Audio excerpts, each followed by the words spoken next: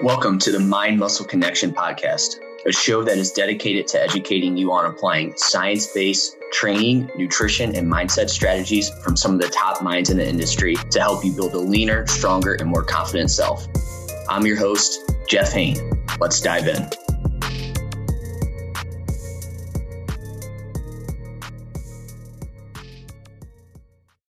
Hey guys, welcome back to another episode of the Mind Muscle Connection podcast. Today is a Q&A episode, and I have three questions I want to dive into. But first, before I get into that, I just want to go over a few ways you can help support the podcast. First, if you're sick of just focusing on weight loss and instead want a body recomp, then my one-on-one online coaching program is for you. I help you lose body fat and build muscle with my body recomp training, nutrition, and lifestyle methods. We look at things like your lifestyle and biofeedback to individualize your training and nutrition program to you and your specific. There's also at least 1 to 2 bottlenecks that we find outside of the training and nutrition protocol that are keeping you from seeing the results you want to see.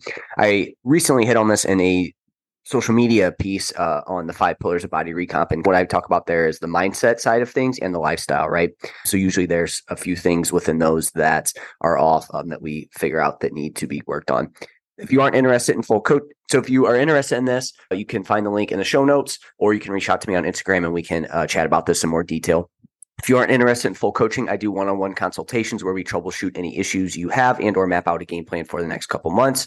If you want to learn more about body recomp, I have my 75-minute masterclass on body recomp, what it is, how to do it, and you can find the link to that in the show notes. Next, if you do not follow me on Instagram, give me a follow, Jeff, HOEHN_. That's where I'm most active on social media, and you can reach out to me with any questions you may have. And then lastly, if you found this podcast to be helpful in any way, if you could leave a rating and review, and that will help more people find this podcast. Let's dive into the question. So first, before I go into that, if you are watching on YouTube, you can see that it looks like I got punched in the face. It's actually a hockey injury. I did not get into a bar fight or get into a fight at hockey. One of my teammates actually ran into me and his cage hit my face, and it doesn't really hurt. It hurts to touch, but it just looks like I got into a fight. So if you're noticing this, you're watching on YouTube, you're like, man, what the hell happened? That is what happened. If you're listening, it doesn't really matter. You can't tell anyways. Just wanted to dive into that first. So let's dive into today's question. So the first I have is, can I start with upper body on my lower body days? And 100% you can do this, right? So that may sound confusing to some people here is, okay, well, wait, it's a lower body day. Why would I do upper body on that day? If you have some upper body, let's say you do have a split where you do have a little bit of upper body programmed into your lower body days, you can absolutely start with upper if that's a priority, okay? So again, if the upper body is a priority for you, then I would 100% whatever extra volume you have to throw in on those lower body days, you can start with first. For example, like how this would happen, it's usually going to be in like a 3-day split or a 4-day split, but in a 4-day split, I'll typically do upper lower for clients. Okay. So it's, hey, we're going to have one day that's going to be more upper. We're going to have a second day that's going to be more lower. On that upper body or on that lower body day, there's usually some upper body that gets programmed in. And it typically ends up being like delts or biceps. Again, it could be other muscle groups, but those are the 2 most common. If either of those are like a priority for you that you want to grow more so than your legs, then you could definitely do those first to start your workout, right? Now, if your legs are a priority, then you should train those first in your training session, okay? Again, it's really going to come down to what you want to prioritize. So again, I have some people that, like for me, for example, if I were to program for myself, I would definitely prioritize the upper body on those lower body days. Again, the big chunk of the workout is going to be lower body, but the first exercise I'm going to do is going to be upper body. And so I wanted to hit on, so that's one way that you can prioritize a muscle group. I had a deep dive into this with Brian Borstein on how you can prioritize a muscle group. And one of them is, hey, train it first in a session, right? So this goes for anything, even if it's like, hey, you have lower body and you want to grow your calves, you could do your calves first, right? That could be the first thing that you do in that session if you want to prioritize them, because there's that. Just when people program, it's, oh, you have to do your back squats first. You have to do this first. You have to do your heavy lifts first. And again, I think that's generally a good rule of thumb, especially, but from a muscle building standpoint, you have a lot of flexibility here and you don't necessarily have to do it that way. You could do whatever you want to prioritize. So I just wanted to hit on, there's no magic to the exact training split you do for muscle growth. Okay. So if it's, people always ask, what's better, push pull legs or like upper lower or full body? And there's really no magic to it. Basically what you want to get from a training split is that you want it to allow you to do enough high quality work for the target muscles and recover from that so you can push whatever muscle groups you're training for that day, which allows you to progress them over time. So that's the biggest thing. I think a poor program would be you train a muscle group and you do it so much that then it's sore every time you train it, and then you aren't able to progress it over time. Like that's a training split that's not programmed properly. Now, what these like push-pull legs, upper lower splits can do is they give you a good foundation to be able to like, it gives you a good foundation to work from, and then you can go from there. But I think a lot of people ask, should I do chest with biceps? Should I do chest with back? And so it doesn't really matter. Whatever allows you to do enough high quality work for that target muscle. And again, those certain splits can help you get a foundation, and then from there you can avoid it. You can change it and mold it to whatever you want there. So really, like my kind of like rule of thumb when I program for clients is, and get a good foundation, is we want to make sure we hit each muscle group 2 times per week, about 5 to 12 sets per week per muscle group. And then we want to make sure we train that muscle group with 0 to 3 reps in reserve most of the time, right? That's a good foundation to work from. And then from there, you can look over your program, make sure that happens. And if that does happen, boom, you're good to go, right? From there, see how you're recovering and progressing and adjust over time. I think my big takeaway with this was, don't constrain yourself to, oh, you have to train this with that, you have to do this and that. Like, we don't have to train within this box. Like, you can get out of it. And again, those are the main principles there that we want to have with programming. So hopefully that was helpful there. So next question is, 3 days ago, I leg press 50 pounds each side for 9 reps, but today I can only get 25 pounds by 6. Is something like this normal? So I definitely wouldn't say it's normal, right? I think it might be better to ask yourself some questions first before we do that, because ideally you wouldn't see performance decrements when training to build muscle, right? Again, maybe every once in a while it's going to happen. But again, I think a big drop like that, is it normal? Is it good, bad? I think you need to ask yourself these questions first before we decide if it's good or bad, or is it normal? But because it definitely is not normal. Like, over time, you do not want to be decreasing weight or performance, right? That's not a good sign. That means there's something going on, whether you're under recovered, it's a poor training split, which could go into under recovery. Maybe you're like, those are a few things that kind of pop in my head. But these are some questions that I would ask you, the questions that came to mind when I saw this question come across. Was your technique any different this time compared to last? Did you maybe cheat a little bit the last time, and then this time it was like a more full range of motion? If so, that's going to make a big difference in the weight that you can use, even if it's just a little bit of a difference there. Double check your technique. This is why standardization of technique is super important. Now, again, it doesn't have to be the exact same rep every single time, but we don't want to have large variations from one rep to the next, one set to the next, one day to the next. Was it the same exact machine? Again, people think, oh, leg press, it's a leg press, so no matter what, the weight's going to be the same no matter what machine I do. And that's not the case. Each machine's a little bit different, built a little bit differently, and there's going to be a change. You can't compare it like apple to apple. It's going to be a little bit different from each machine. So again, this is where we want to work through a full range of motion, or whatever range of motion you're trying to do. And again, we want to follow that RIR there from that standpoint. But even if it is a leg press machine, a different one is going to be different. Now, if it's the same exact model, the same company, okay, then that obviously is not going to apply. But if it's a different model, it's a different company, there's probably going to be a difference there. And you can't compare what you did there with what you did to another one. I see this a lot with cable stuff as well, too. Somebody will do a lat pull down on one machine, they go to another machine, they're like, why was this one so much heavier? Did I get weaker? No, it's just a different machine. Another question I want to ask, are you on a structured program, or are you just randomly going in and training your legs and then just like hitting whatever you can hit that day? If that's the case, it could just be those muscles weren't recovered. Did you train different muscle groups the last couple of days that affected your fatigue then? Did you train more days the past week? These are all things that, again, I would look at there on that. If you're not on a structured program, that could certainly be impacting your performance. And it could be where one day you do 50 pounds and then the next time you go in, you can only get 25. How was your sleep the night before or days before? If that's off, again, that's going to impact your training. People underestimate the impact of sleep. Now, if you have one bad night of sleep, you don't have to be like, oh, this is going to ruin everything I'm doing. But if you have 3-4 bad nights of sleep in a row and it came after you did 50 pounds, hey, that's a sign that you're just under recovered at that standpoint. Were you under any extra stress the past few days? Again, people underestimate the impact of stress on how they can perform in their training sessions. Are you going through a breakup? Are you going through a job change? Are you moving? Like anything like that is a big life change like that and whatnot, like that could be something that impacts your performance. Even if you had like a big fight with somebody, like that's something that can definitely impact your training performance, right? Maybe you heard some news that wasn't great. These are all things that, again, people try to separate like life from training, and it all falls under the same bucket. And again, if you have extra stress coming from somewhere else, that is going to impact your recovery. Were your legs sore coming in? were your legs sore coming into the training session? Again, if that's the case, you might be under recovered. So look at that. What has your nutrition been like the last few days? Again, if that's off, you're maybe eating a lot less, or maybe you're not getting enough quality food in, or just a lot more junk food or something that could definitely impact your training, right? So these are all things that if you were a client, I would ask you and see. I guarantee you one of these, something from here is off. If not, maybe you just need a deload week, right? Again, that's going to be dependent on what's been going on. I think all these things are going to impact if you need a deload or not. Just some things to get you thinking in terms of, oh, you know what? Actually, I did use a different machine. There you go. That's your issue. Or you know what? I actually really didn't get good sleep. I believe the person asking this is in school. Did you have to do a lot more studying? Did something go on there with it? These are all things that would impact it. And so I think it's better to, anytime a client or somebody comes to me with these questions, it's got to be like, with these questions, I want to ask back certain questions because that's what's going to be. Because it's just, if you just ask me this question of, I leg press 50 pounds and then for 9 reps today, I got 25 by 6. Is that normal? No, that's not normal. So again, we're going to dive into that and see what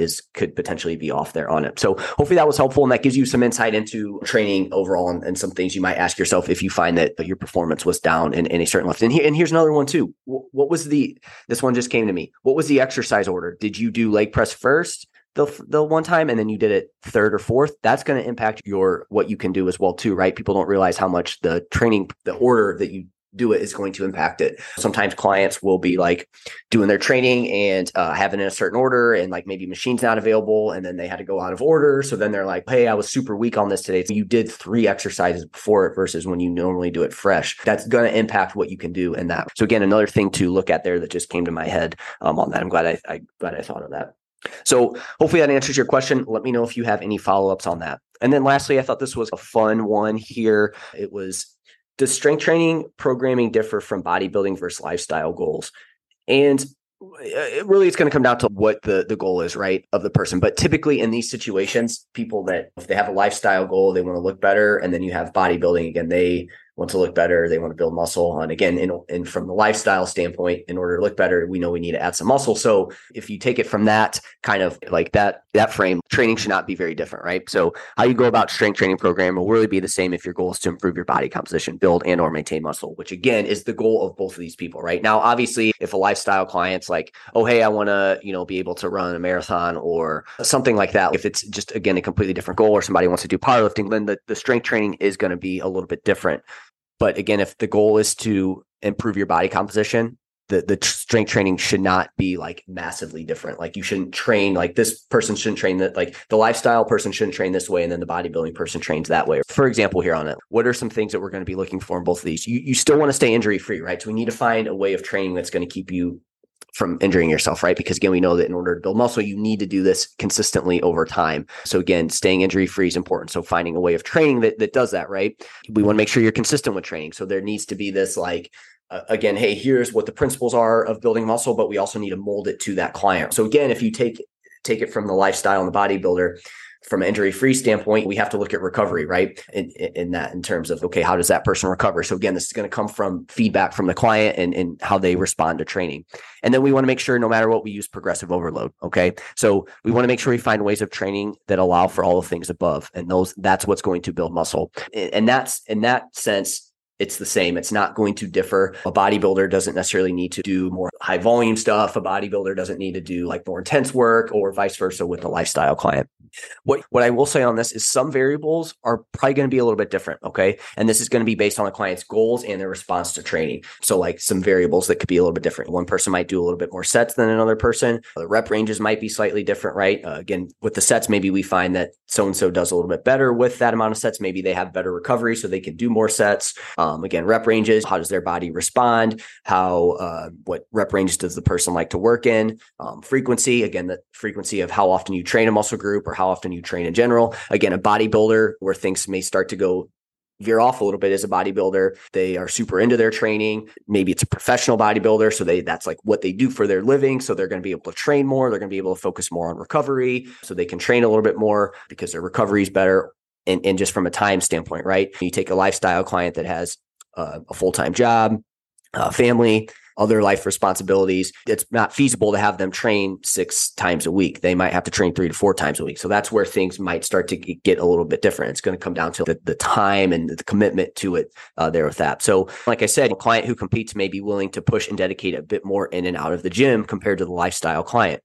But that's not always the case either. Maybe the bodybuilder, it's not a professional, it's an amateur bodybuilder, and they have a full-time job as well too that they have to and a family to raise. And that's where the differences come in. And then you have the lifestyle client that maybe they have a part-time job, they have the freedom to not really work as much. Maybe they are single. Like that person's going to be able to dedicate more time, but they don't necessarily want to compete and step on stage there on that. So you can start to see where there's really not that big of a difference in terms of how we go about training. It's all going to come down to the time commitment and whatnot. And then also the lifestyle client may just have better genetics and, like I said, more time to dedicate than the competitor. So their training may be slightly different. So that's going to be the determining factor, but there shouldn't be this like, oh, hey, this bodybuilder, he's a bodybuilder, so he needs to train different. No, again, when we're trying to improve our body composition, we want the weight training is going to stay the same because the goal is to build and maintain muscle. And that's done the same no matter if you're a bodybuilder or not. Where things really start to get different is going to come down to between a bodybuilder and a lifestyle is, again, it ultimately is going to come down to what your goal is, right? Because again, even with the training, it's, hey, how far do you want to go? That's again, your time commitment and what you want to put into it, whether you're a bodybuilder or not. Same thing with the nutrition, right? Like the only difference would be like the lifestyle client, they don't have this end goal of they need to step on stage and have a certain look. There isn't this certain look that you have to shoot for. So that gives you some choice in terms of how deep you want to push the fat loss phase. You just have more choice around how far you want to push it, right? Once you start showing some diet fatigue, you have that option to be like, hey, you know what? I don't want to push this any further. I'm good to go. Whereas a bodybuilder, you have this look you need to go for. You have a time you need to have it done by, which again, you ultimately have the choice to do that or not. But say you're like, hey, I am doing this. That's where you have to push a little bit further. Hey, you want to step on stage. You want to do well. You want to win. Here's what you need to do that. And you're going to have to push through things more than the lifestyle client would have to. So hopefully that makes sense there, what I'm trying to say. But again, I think where things go different is where things start to veer off a little bit more is just the extremes that you have to go from a nutrition diet standpoint and just movement standpoint. Because that's where it's, again, like a bodybuilder getting ready for a prep or for a show, like the training should not be different. If they are training differently because they're in a prep, like it's not the most sound way to do it, right? The biggest thing that needs to change between, hey, you're getting ready for a prep versus not being in a prep is, hey, in prep, we're really going to have to focus on recovery, make sure you're feeling good there. And just training's going to be tougher, but you really just have to do what you can to maintain as much muscle as possible. And then again, where it really starts to differ is when you're in prep, it's how far you're just going to have to push it further, and you're going to have to most likely go to a little bit more extreme than the lifestyle client. So that's really the main difference, right? Other than that, it's the same process. Periods of time where you're focused on adding muscle, that's going to require you to be at maintenance or higher. You push that. You obviously maintain your health, so you want to get some movement during that period of time. And then when you go to a fat loss phase, you still weight train. Training might just be a little bit tougher. And from a nutrition standpoint, and movement standpoint, you might increase your movement a little bit more. And then from a nutrition standpoint, you're just going to make sure you're in a deficit, right? Making sure that weight's trending down over time, making sure you have enough protein. And that's really the only difference. Again, if somebody is touting some magical way to prep from a training standpoint, it's not based on anything. It's just what they've seen and that the thought of that, oh, this is what I need to do. My workouts need to be more intense because I'm in prep and I got to grind. That's ultimately what it comes down to. So hopefully that makes sense. I thought this was a great question because I could see where people get confused of, oh, bodybuilders training needs to be so much more extreme. And that's not the case. I think the big extreme comes down to how far they push the diet. So if you have any questions on this, let me know. But that's it for today's episode. I will talk to you guys next time. Thank you for listening. If you want more free content like this, follow me on Instagram at JeffH91_ or visit jhhealth.net. See you next time.